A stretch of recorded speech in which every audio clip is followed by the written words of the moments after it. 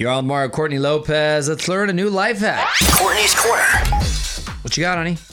Okay, so Father's Day is coming up, and I know that the kids are, all kids are officially out of school, and so we're still in quarantine, and, there's not a lot of things to do with the kids. But here's a fun little DIY project that the kids could do for their father. And I think it's hysterical, and it could be made with love. And so here's what you do. Hopefully it's made with love. It's a wireless iPhone speaker. Okay. It's not Bluetooth. It's just wireless.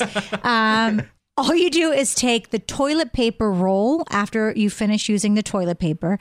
You cut like a hole in it to fit the iPhone. So you just slide the iPhone in. Take 2 thumbtacks. Put the thumbtacks on the bottom for the legs to hold up the speaker.